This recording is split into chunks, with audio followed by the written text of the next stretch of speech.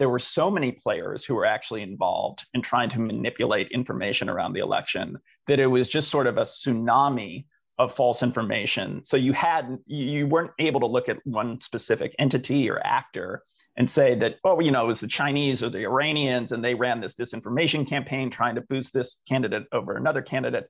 There was so much crap that was out there, some foreign, but most of it domestic, that I think it just became this sort of cesspool of false information.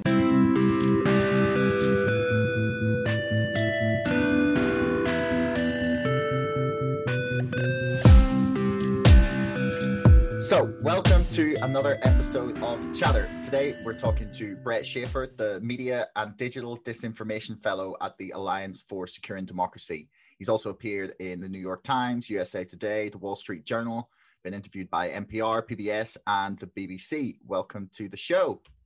Thanks for having me. Good to be back. Yeah. Thanks for talking to me again. It's been a few years.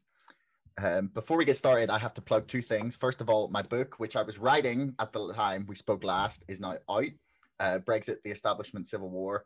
If you want to learn more about what we're going to discuss today, about how social media and technology is disrupting democracy, please go and buy it. And also our sponsor, ExpressVPN. You can get 12 months with 35% off and a 30-day money-back guarantee. So, Brett, how much worse have things got for the state of democracy since we last spoke? It's been about 3 years.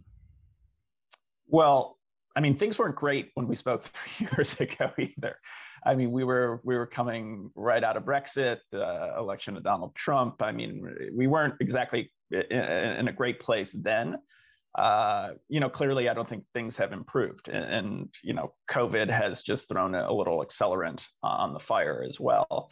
So from the U.S. perspective, I guess if you're being an optimist, you could look at this last election and say there's been a bit of a course correction of sorts.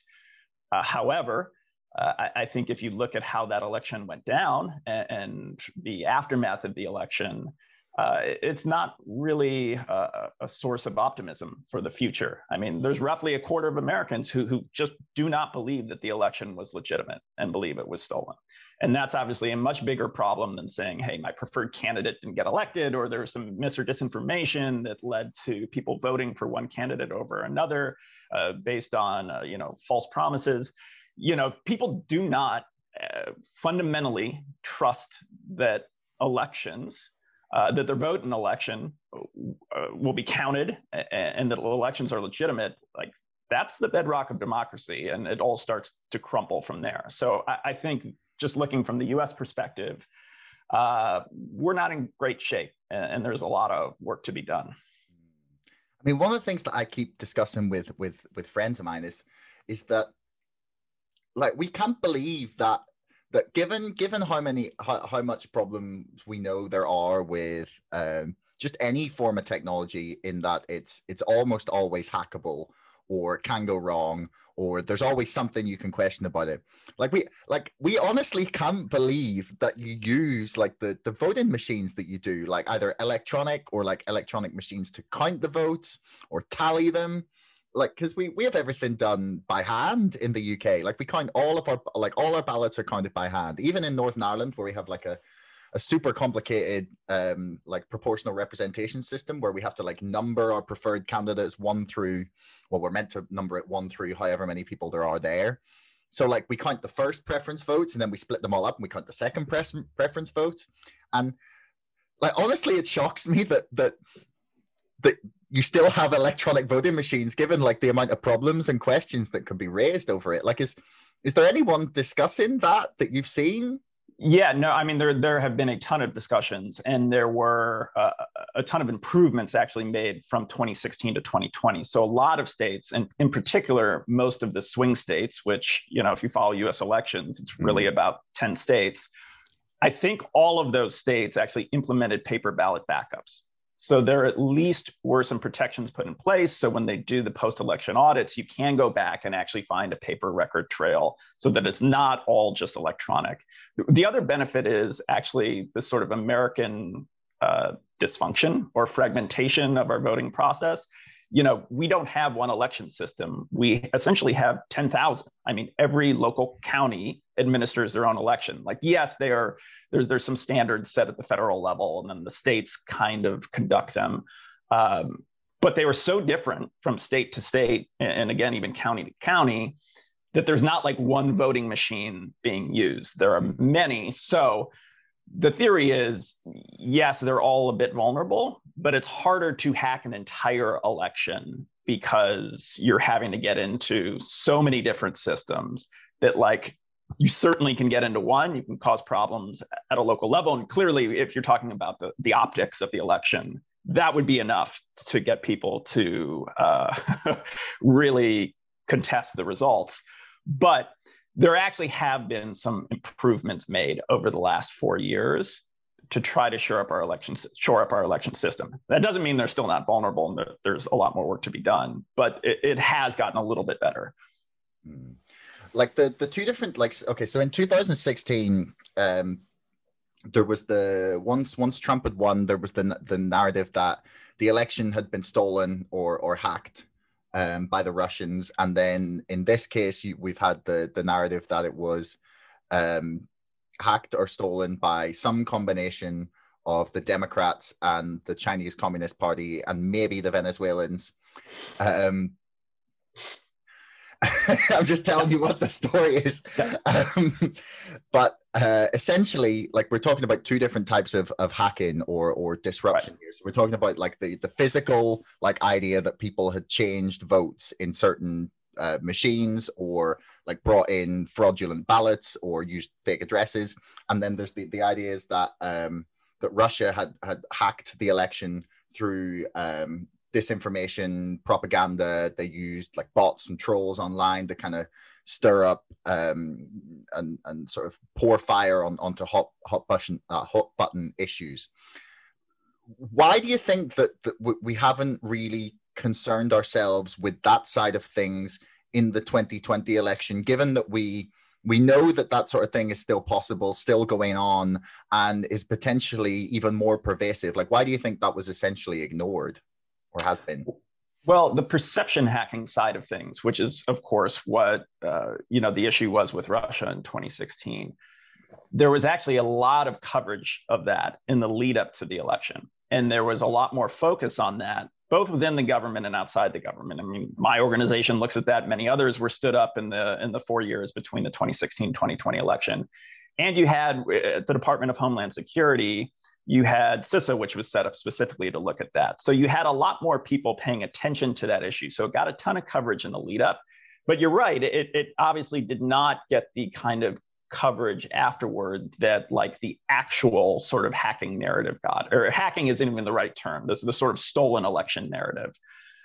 I think part of the problem, or part of the reason that there was this sort of shift in narrative, is that there were so many players who were actually involved in trying to manipulate information around the election that it was just sort of a tsunami of false information. So you weren't able to look at one specific entity or actor and say that, oh, it was the Chinese or the Iranians, and they ran this disinformation campaign trying to boost this candidate over another candidate.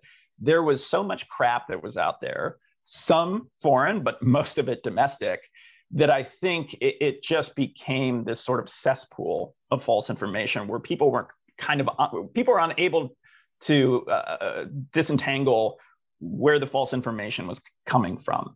So it's not as if the information space was better this time around. It certainly was not. It was much, much, much worse. It was just, you were able to kind of isolate what Russia did to a degree in 2016, where now that felt like a drop in the ocean of false information. And so I think that's why that narrative hasn't gotten as much coverage. And then, of course, it's part of it is signaling from the top. So when President Trump, in the lead up to the election, and certainly after the election, was saying that, the election was stolen, that machines were manipulated, there were some of these crazy conspiracies, as you mentioned, that it was the ghost of Hugo Chavez who somehow was pulling the strings. That just kind of took over. So it was a little bit less about the sort of the narratives and the perception hacking, a little bit more about actual manipulation of vote tallies, especially around mail-in voting, which of course became a much more prominent thing because of the coronavirus. I mean, do you think that's the way that we're just our world is going to exist now? Is like you described it as that like cesspool of false information. Like, is that just what we're going to have to wade through on like a day-to-day basis? I think so, or at least in the near term. I mean, obviously, I want to be optimistic and hope solution down the road because it's not a very pleasant world to live in, honestly, where the information online is just untrustworthy. Everyone feels like it's being manipulated. Our sense of an objective truth starts to erode. But, you know, this is one of the things that we talked about after 2016 is like, yes, we knew what the Russians did. Whether or not it was effective is, I think, still open to debate. But one of the things we highlighted is like, it was kind of sophisticated, but it kind of wasn't. I mean, the troll operation out of St. Petersburg, the stuff they were putting out was not some sort of psyops. It was not a sort of psyops level where you then looked at, okay, though, they definitely had some impact. So you're having anyone now who has any sort of political motivation, who has economic motivation, any sort of cause they care about, looks at the sort of Russian roadmap from 2016 and says, like, I can do that for for cheap. I can probably do it better. If they're domestic within the US, they're unlikely to be, if you have any level of sophistication, they're unlikely to be caught by the social media companies because they're looking at domestic actors. So what we were concerned about, what we saw was this sort of proliferation of bad actors who would see how cheap, how easy, how effective this is, and would launch their own sort of disinformation operations. So I think what we're going to see is this sort of democratization of influence campaigns, info ops, but also what we have seen is the commercialization of it. So now you do not have to be technically sophisticated to run essentially your own sort of troll farm or your own kind of bot spamming campaign. There are plenty of companies that you just need to Google to find who will run these campaigns for you. Is that going to swing a national election? No. But if you're talking down at the like local level, if you've got some mayoral race, if you have a ballot measure, that people don't go into it with any sort of preconceived notions of what they believe in. It's very different from a national election where people are kind of Republicans, they're Democrats, very hard to change their opinions. You're talking about an issue that people don't know much about. California, for example, every year has like 20, 30 different ballot measures. Nobody knows what they're about. They're very complicated. They're written by special interests. Nobody knows what they're voting on. So it's all about the information out there. I think what we're going to see in the future is just these massive professional disinfo campaigns targeted at these smaller elections, again, these ballot measures, and those can have a huge impact. So that's my concern now going forward is like everyone has learned over the past 4 years that if you want to manipulate the truth, if you want to manipulate voters, it's really not that difficult. Yeah, I mean, like, do you really think that so you mentioned that you don't think this like sort of targeted trolling campaign could swing a national election. Are you familiar with the idea of Trevor's axiom? I'm not, no. Okay, so I actually wrote about this in my book. This is an excellent opportunity to plug it. And I honestly haven't been able to find an earlier source of this term or an earlier explanation of this term than South Park. They did an absolutely stunning explanation of how it works. It's like a 30-second video. I'll put it in the link below. But essentially, they say that like all that it requires to like blow up certain hot button issues and turn them into national conversations is like the right trolling. So like all you have to do is like abuse one person. And it doesn't even have to be like someone like specifically bad, but all you're trying to do is like get someone to respond to that in such a self-righteous way that other people who may not agree with the original troll jump on the other person, and it just like explodes out with people just being hypocritical or self-righteous or stupid or provocative for the fun of it, or all just like misconstrued in the 140, 280 character replies that we get. And essentially we're the thesis is basically that I think we might be like missing how much blowing something up with just like a tiny amount of influence can actually affect a national like conversation. One of the examples I use in my book is there was a couple of like terror attacks during the 2017 or in the run up to the UK 2017 election. And one guy had tweeted, this troll, I think it's Lone Star something. He had tweeted a picture of this like this woman in a burqa or in a headdress, like walking past like a victim or someone who had been like almost hurt by in the attack. And it would like the caption was like, oh, here, look, this person's just walking by, ignoring, you know, good British citizens who have been hurt by the victims of terrorism.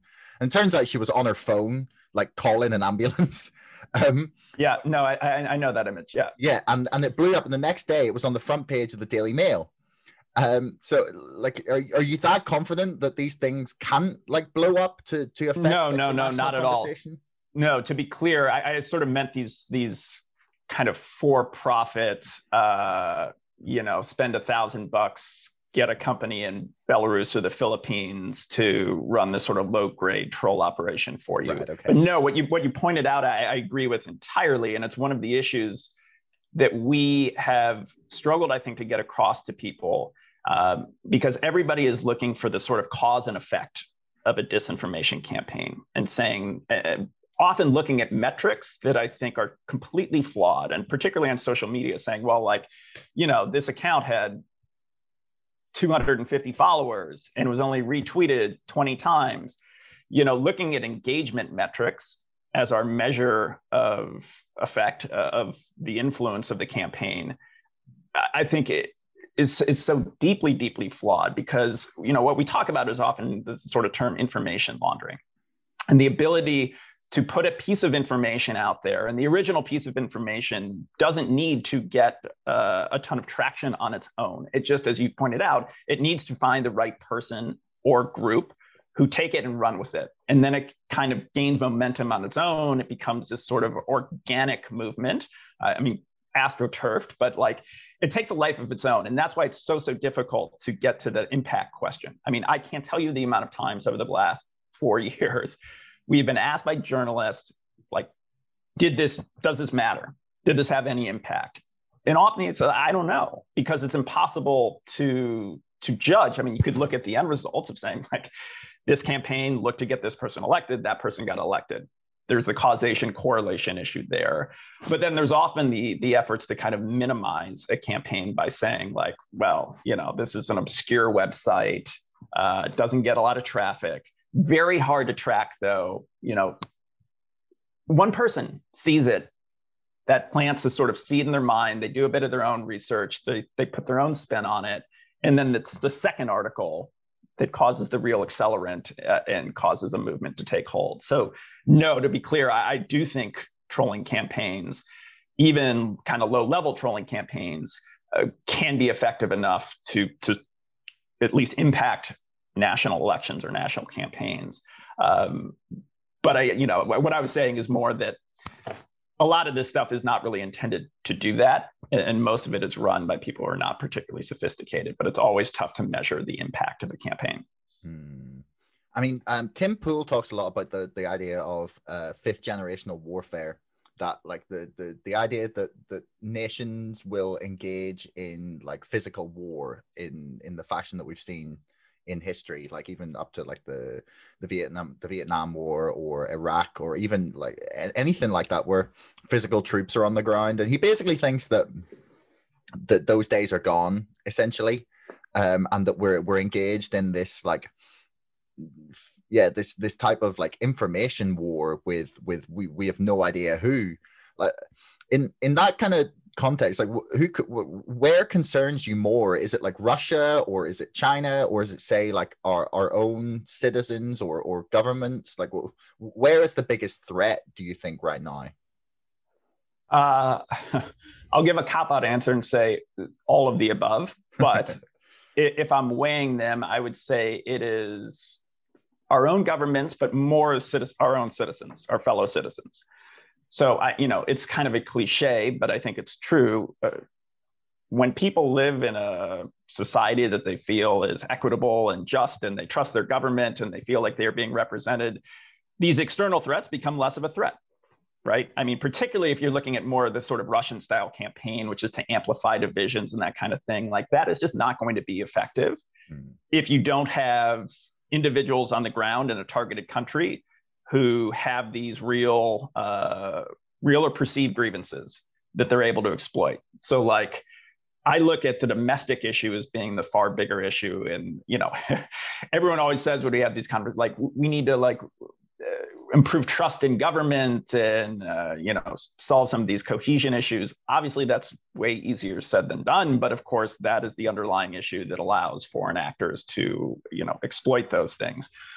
Of the two, if you're looking at Russia and China, I mean, Russia's way better at information warfare right now than China, at least globally. I mean, China is, I think, effective in its own sort of backyard to a degree. But if you look at sort of Russian versus Chinese trolling efforts that have targeted the US, I mean, they're not even close in terms of sophistication. So in the near term, again, this is sort of it was an original term or sort of concept 3 or 4 years ago now, but it'd be cliche. But looking at Russia as the sort of category 3 hurricane that can cause a lot of damage in the near term, but doesn't kind of fundamentally alter, you know, the sort of global interest in the way that China is more like climate change. They have the ability to really kind of rewrite the rules. And they have levers that Russia just does not have in terms of their economic levers. So I look at China as the bigger long-term threat in general. Russia is the bigger threat in the near term, just because I think they're much, much better at information warfare than the Chinese right now. But, you know, the Chinese certainly have the capacity. They have the AI capabilities to radically improve, for lack of a better term, over the next several years. But to go back to your original question, like my concern is always domestic more than anything. And when we were looking at the 2020 election, this is the thing we were kind of trying to stress over and over is, yeah, you got to be concerned about the Russians, the Chinese, I mean, to some degree, the Venezuelans, the Iranians, but like the real threats are going to come within. And that's obviously what happened. I mean, it like becomes this there's this weird line that we're going to have to try and walk if we attempt to do it, between like allowing things like say like where people allowing people to like spread and post information about like the secret internal war within the government, between the breakaway government and the, you know, intelligence agencies, and some guy called Q telling everyone what's going on. And like the ability for like, or people just to lie generally, and sort of claim it is totally true. And on the other end of it, like say there's like the whole like flip side of it is where people who are promoting like genuine truth seem in some cases to be getting banned, like Project Veritas, who I know have made some mistakes, but they're just posting like whistleblowers things from inside social media firms. Like they're gone from Twitter. Like Brett Weinstein's Articles of Unity account that was promoting like rejecting the two-party system, banned from Twitter. Like there's this weird thing where people trying to there's like attacks coming from both sides, where we're trying to figure out like how to deal with like the mass amount of like the cesspool of disinformation as we described it, and still like retain some sort of like freedom of speech rights online. Like where do you guys kind of propose that we start with trying to even just like begin to regulate these companies that are now more powerful than most nations? Yeah, I mean, the regulation of social media question, I think, is going to be the big thing to watch over the next 2 to 3 years in the Biden administration, and where they take the sort of conversation from where it's been. And I don't think the US is going to be the leader on this, and clearly they have not been to date. I mean, the European Union, the UK have been way more forward-leaning, for better or worse, in trying to regulate social media. And the conversation in the US is so dysfunctional, frankly. I don't see huge room for improvement there, because as you pointed out, the two sides, really it's almost 3 sides, but they're coming from like polar opposite places here, where the Republican position on this is more or less social media companies are not the arbiters of truth. They shouldn't be kicking people off Twitter. Who's Jack Dorsey and Mark Zuckerberg to say, you know, who has a microphone in public debate? Where on the left, they're more concerned, obviously, about getting rid of all the bad stuff. And oftentimes, I think looking past some of the negative externalities that you pointed out, that also include of like a lot of these bans, I think sometimes are actually justifiable, but they create this narrative of big tech overreach that gets a lot of people who are more in the center drifting to the right. And, you know, we saw this after the election with the migration of a bunch of conservatives to Parler, to these sort of alt platforms. So you're going to have this balkanization, I think, of internet platforms, all of which purporting to support different sort of interpretations of what free speech is. And so the like filter bubbles we talked about are going to get much, much worse. But when you go back to the regulation question, so in the US context, as I said, there's sort of 3 points of view here. There's actually the libertarian point of view, which says, hey, these are private companies. They can do whatever they want to do. And if you don't like it, go join a different platform. You have no right to be on Facebook. Nobody gave you the right to have a Twitter account. And, you know, let the market sort of determine which platforms are more viable.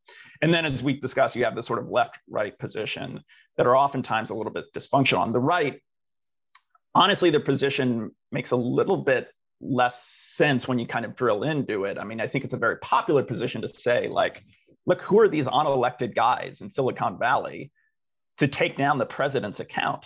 I mean, that is a radical, radical step. But they've been opposed to any sort of antitrust regulation that would reduce the power of these companies. And they've also been in favor of getting rid of Section 230, which we can talk forever about that. And of course, if you remove Section 230, the platforms are probably going to double down on their content moderation, because then they're going to be liable for things that are posted that are potentially libelous. So I don't have a huge amount of optimism that we're going to see a government solution, at least in the US, over the next couple of years. And part of the problem, again, is that, like, the baseline of the conversation is really screwed up here. You know, very rarely at the government level are you having like actual substantive debates about, like, look, content moderation has to exist at some level. Like, we have seen what's happened on platforms where that doesn't exist. And on the other hand, like, yeah, it should be, I think, looked at as a problem that you have companies who can decide not only who you vote for or the causes you support, but what you buy, you know, basically everything, that are just not regulated at all. So I think the solution is to get away from this you know, ad hoc content by content, account by account debate over whether a takedown was legitimate or not, and start looking at the architecture issues. So the ad ecosystem, algorithms, and data. Data probably being the most important, but I'd put ads up there as well, where you then get to the structural issues that exist with these companies, where that's more of like how you regulate the banking system. Like, are their algorithms fair, kind of thing? Which I know that's simplifying things, because often people are like, well, how do we know what Google's algorithm is promoting? Like, I don't think Google knows what their algorithm is promoting, because there's hundreds of algorithms that go into what we see in our news feeds when we query a subject. But I do think there has to be some government regulation there, especially around data. I mean, data is such a valuable currency. It can be manipulated in so many ways. If we're talking about AI improvements for nation states, I mean, the fact that you have these sort of biometric companies, so companies that do these kind of DNA analysis that have no sort of oversight whatsoever. You know, there's fundamental issues there that I think are where regulation should be going. But unfortunately, the conversation tends to be stuck in, well, this tweet was taken down and this tweet wasn't. And there's hypocrisy there because this appears to be supporting a right-leaning cause or a left-leaning cause. Like, I don't think we're ever going to get to a very productive place if that continues to be the sort of baseline of our conversation. Because, like, you're talking about millions of posts a day. There's always going to be, you know, some bias there, individual cases that are not going to be right. And right now, we're just not focusing on the bigger picture issues. Like, we're spending all of our time on these kind of one-off things that I just don't think is very productive. I mean, like I am sympathetic to the argument that like people that there shouldn't be like a handful of billionaires deciding what people can and can't see. But one of the things that I spoke to Kyle Taylor about, who is the founder of Fair Vote UK, and they're talking about they're trying to campaign to get the government to legislate on these kind of issues. And he said, look, we already have like speech laws set down in law, and in America you've got the First Amendment, and you've got a whole bunch of case law associated with that, and that we don't need to have this debate really, because we've mostly already had it about what's okay to say and what's not. We just need to decide how transparent we want these companies to be about their like ban and review processes, and give people like the right to an appeal, and make them essentially apply their own rules fairly.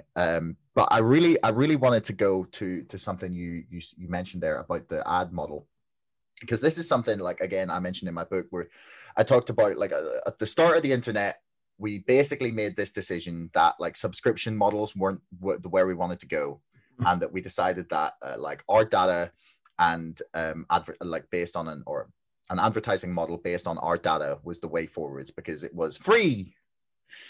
And like, correct me if I'm wrong here, but I think you were essentially making the argument that if we were to review the way in which like Facebook or Twitter or Google make their money based on advertising and based on like harvesting as much of our data as possible and wanting to keep us on their platform as long as possible, that perhaps that would solve some of the problems of the way in which they moderate content. Because right now it's aimed at keeping as many people on the platform as possible, and by removing a few people who draw a lot of controversy, you can make it a safer space for some people, therefore keeping them on longer and making more money. Whereas if we move to a subscription based model, we would be removing that need for Facebook to keep us, or Twitter or whatever, on as long as possible, and therefore would actually help solve that issue. Is that what you were saying? Well, I think the problem with the subscription-based model is we've now become accustomed to the free model. And it's just going to be really, really hard to convince people like, hey, you now have to pay $5 a month for your Facebook account. Even if that improves your experience dramatically. Like, people don't like going from free to paying for something, even if it improves the service. So what I was talking about, I mean, I think it's a debate we can certainly have. And I mean, there have been plenty of people, including some early Facebook investors, who've said that's the model they should be going towards. What I was looking at more is the issue of like third-party ad tech, and the fact that so many of these sort of for-profit disinfo operations, networks of websites, and just sort of junk news sites. I mean, sites that don't have any kind of political agenda behind them. They're just trying to make money.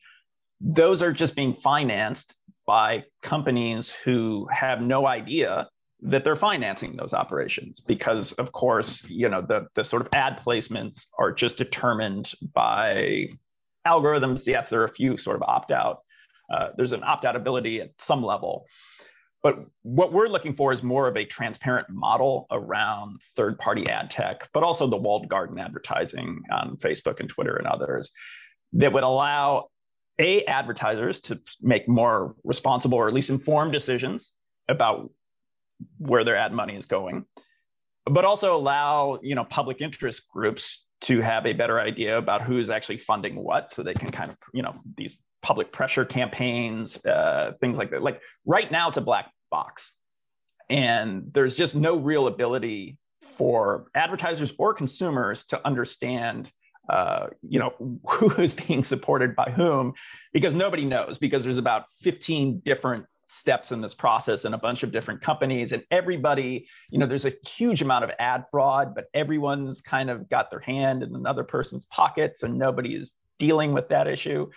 But if you got to the sort of core issue of advertisers going back to actually sponsoring credible journalism, legitimate journalism, I think you start at least peeling off some of the edges of the problem. But also, as you mentioned, if Facebook and Google were forced to be a little bit more transparent about how things are monetized on their platform, again, I think that starts working towards an internet which may not be less toxic, but at least people have a little bit more control and understanding about how things are being funded and can make more informed choices. Do you see the like the future of like social media, internet, like news dissemination and whatnot? Like there's kind of two obvious paths we can go down at this point. Like things can become more centralized, and like more of our information can come from like a handful of outlets, say Google, Twitter, Facebook, and they'll kind of continue to expand until one of them becomes Skynet, and then we all are enslaved. Or there's quite a few people pushing like a more decentralized idea. Like there's people starting to move towards things like locals, or there is a site that for the life of me is escaping me the name, that I listened to Tim Pool talking about it. It's essentially like an RSS feed that compiles stuff you post online, but it's linked to the blockchain, so therefore it never goes away. And it's like everyone has their own like little version of it, and essentially they're talking about creating more like almost like a MySpace sort of style like way of having social media, where everyone would have their own little individual page that would never be deleted, that no one was responsible for except you. And like for me, it seems to be like that those are the two sort of potential avenues in which we can go down. Like, which one do you think is more likely? I don't know. It's a good question. I mean, going back, the MySpace model is like, that was the first social media site I was on as well. And I've never been personally a huge social media user, but in the early days of social media, that like it was appealing to me. I mean, I sort of got it. It was a way. It was, I think, what it was intended to be, of individuals able to connect with friends and see what they're doing. And like, yes, there's social problems there, but you had less of this issue that we're seeing now, of it just being a place where we're bombarded with everything from disinformation to just like very toxic points of view that are tailored specifically for you. And I don't find my social media experience generally to be enjoyable at this point. So it's like, do we want to revert back to what it was and what it was meant to be? But I think the question that you raised, initially, of like, this is also, this does go to kind of the ad problem that we were discussing, but a bigger issue of where I think Facebook and Google are moving towards, that I understand as being concerning when you talk about, okay, we're going to prioritize authoritative pieces of information or outlets. So, when people run searches, they're going to get the BBC and New York Times and other sort of credible journalism outlets. Like, that makes sense. But what you don't want to see happen is the sort of destruction of some really great citizen journalists and independent alt media outlets. And so there's this real tension there of like wanting to finance a more diverse, credible pot of information or journalists, while at the same time not wanting to create a financing model where it's almost impossible for some of these startups to compete. And I think so that's a real concern in general as we move forward as well. And I honestly, I don't know the answer there. It's just a clear tension that you don't want to just say like, look, you have all of these, weird blogs that are presenting themselves as being in Tennessee, but they're actually run by like political operatives, and they're pushing out these sort of partisan, half truths all the time. Like, yeah, we want to get rid of those, or at least minimize like those being the things that are showing up in our feeds. But we don't want to create the system like the only thing you're going to be able to see is, BBC, Washington Post, CNN, because I think that destroys, again, the good parts of the early 2000s internet, where you did see this explosion of citizen journalism. So I don't know the answer there, but I think that is the great tension of like, we want to get to a place where you look at the top 10 most shared URLs on Facebook, and 8 of them aren't these just sort of junk news sites, and you're not having your aunt sort of bombard you with these just like absolutely insane stories that come out of these outlets. You're like, I mean, do you know what this site is, kind of thing? Well, at the same time, we don't want to get to a thing where it's like, we only are going to have 10 sources of information that somebody has determined to be credible, and that's it on these platforms. Because one, I just don't think that's a good thing in general. Two, I think you're going to see mass migration to alt platform sites where there's going to be more radical viewpoints. I mean, when you cut off sources of information that people trust, whether they should trust them or not, they're going to go searching for them, and they often go searching for them in darker and darker places. So I don't think that that is a good model to adopt either. It definitely kind of ruins the, like, if there's say like 5 news outlets or 10 news outlets that are the authority, then like anything that's not them just dies. And therefore it's like it's the same sort of like argument that people make for like free markets in almost everything, right? That like you need, if you get bad at your job, say you're the BBC or say you're CNN, and you know, like half the country thinks that you're just fake news, that you should start to probably suffer if your coverage is that bad, or if you're not actually providing journalism anymore, you're just providing like outrage, clickbait, political theater, right? Which arguably they are.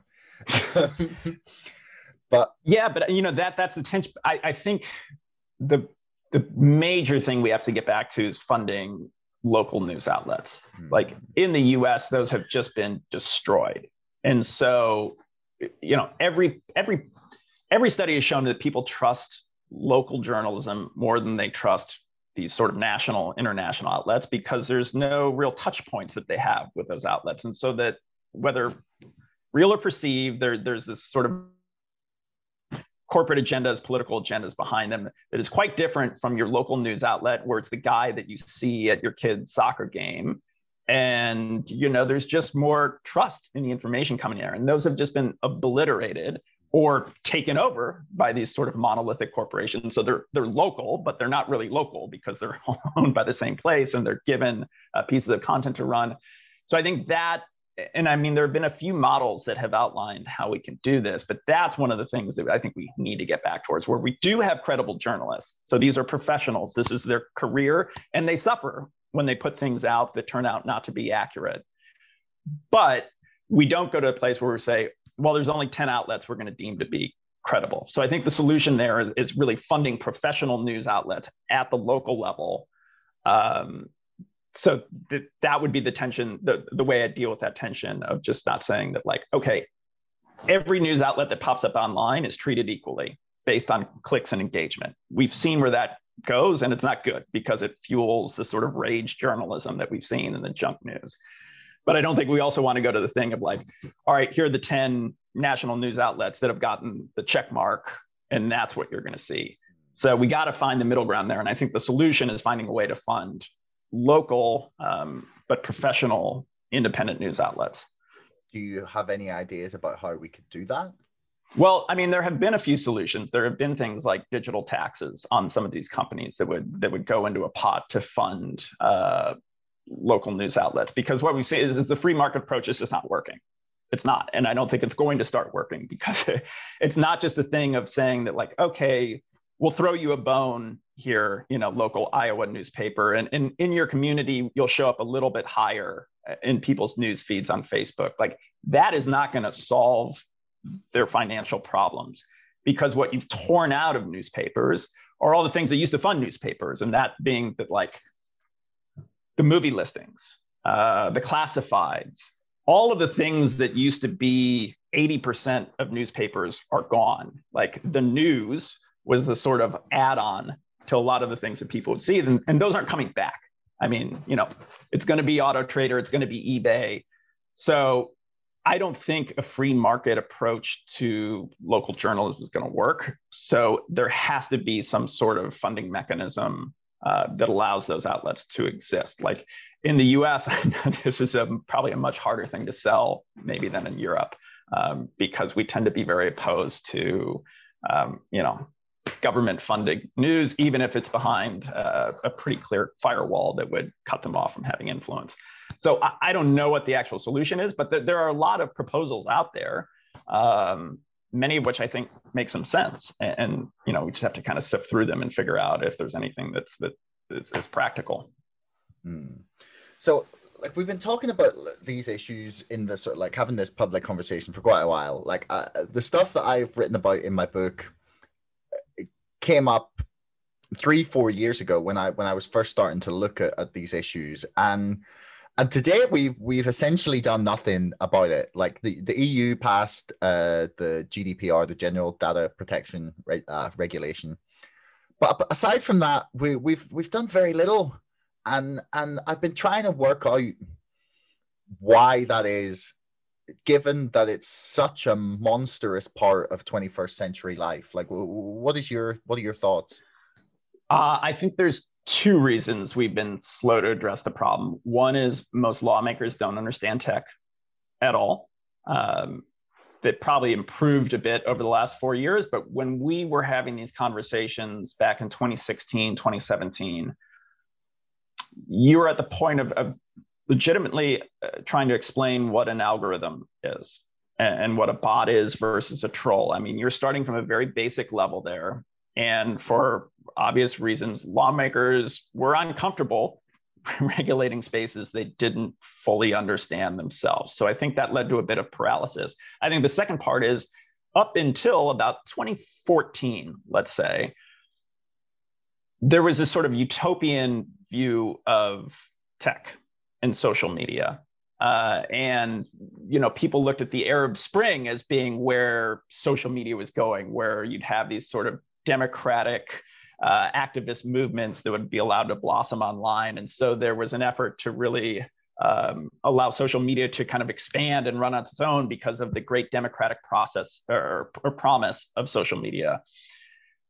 And then I think the third is probably a lot of them were weaponizing social media themselves. So they didn't want to regulate a space that they were using at some level, whether consciously or unconsciously, to manipulate voters. So you had, I think, these three roadblocks that meant that the issue just wasn't addressed seriously until a few years ago. The last couple of years, I know the US context way more. I mean, you've seen a number of proposals that have come up that because of political partisanship have gone nowhere. Frankly, some good, some bad.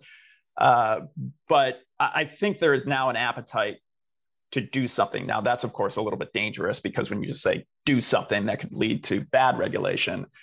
But my expectation would be in the next 2 to 4 years, I think we will actually see a bit more robust regulation in this space, because I think many of those hurdles have been sort of crossed at this point. We sort of crossed the Rubicon into like, something has to be done at this point. And like, again, both sides in the US agree on that. They just fundamentally disagree on what to do about it.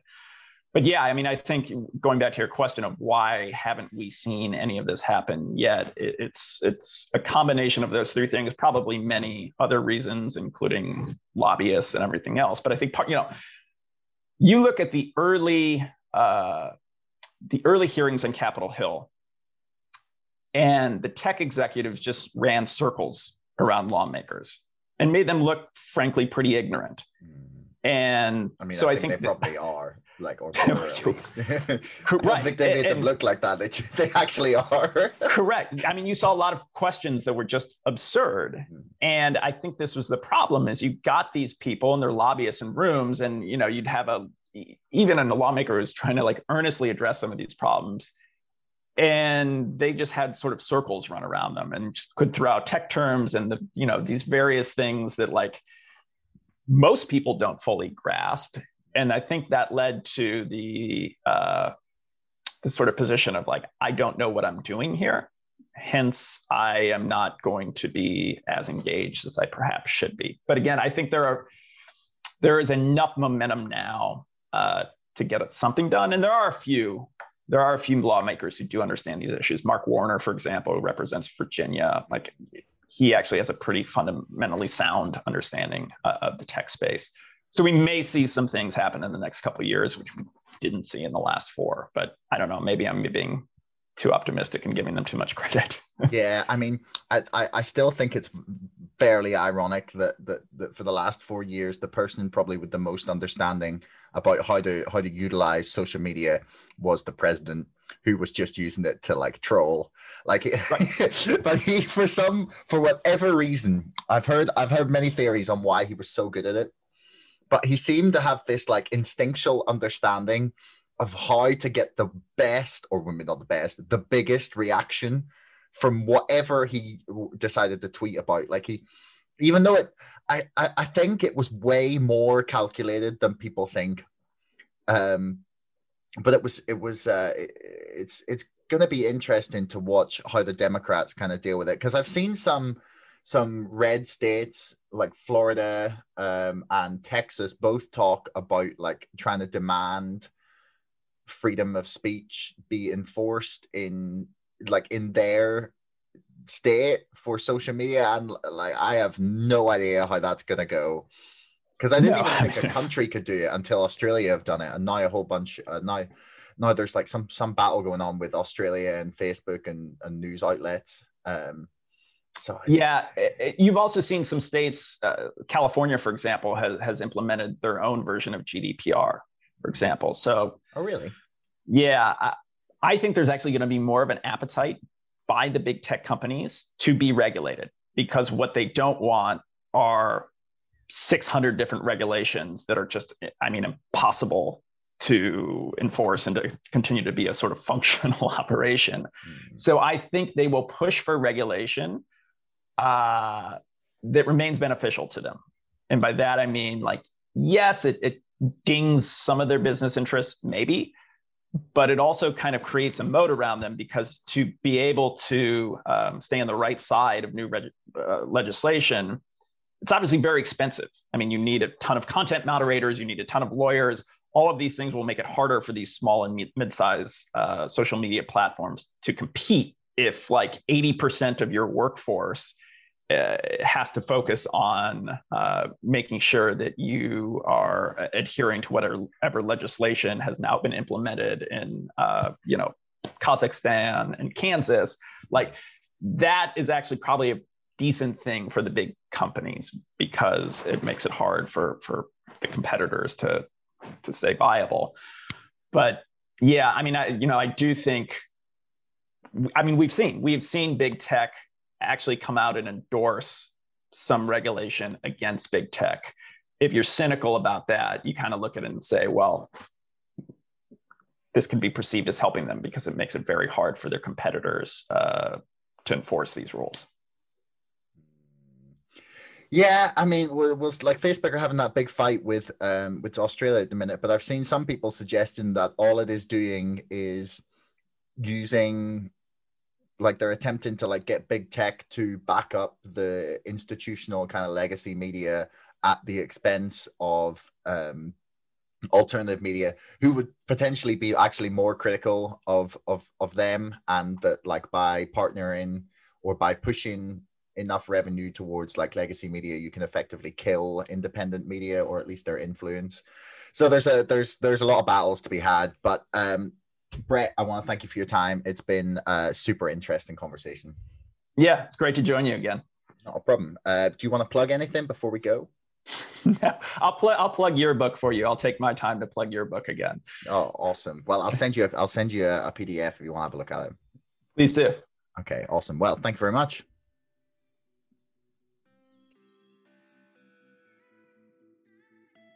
Thanks so much for listening. If you haven't already and you enjoyed this episode, please subscribe to this podcast and to our mailing list. And don't forget, my book, Brexit, The Establishment Civil War, is now available for pre-order on Amazon. You'll find the link in the description below. Until next time, thanks so much for listening.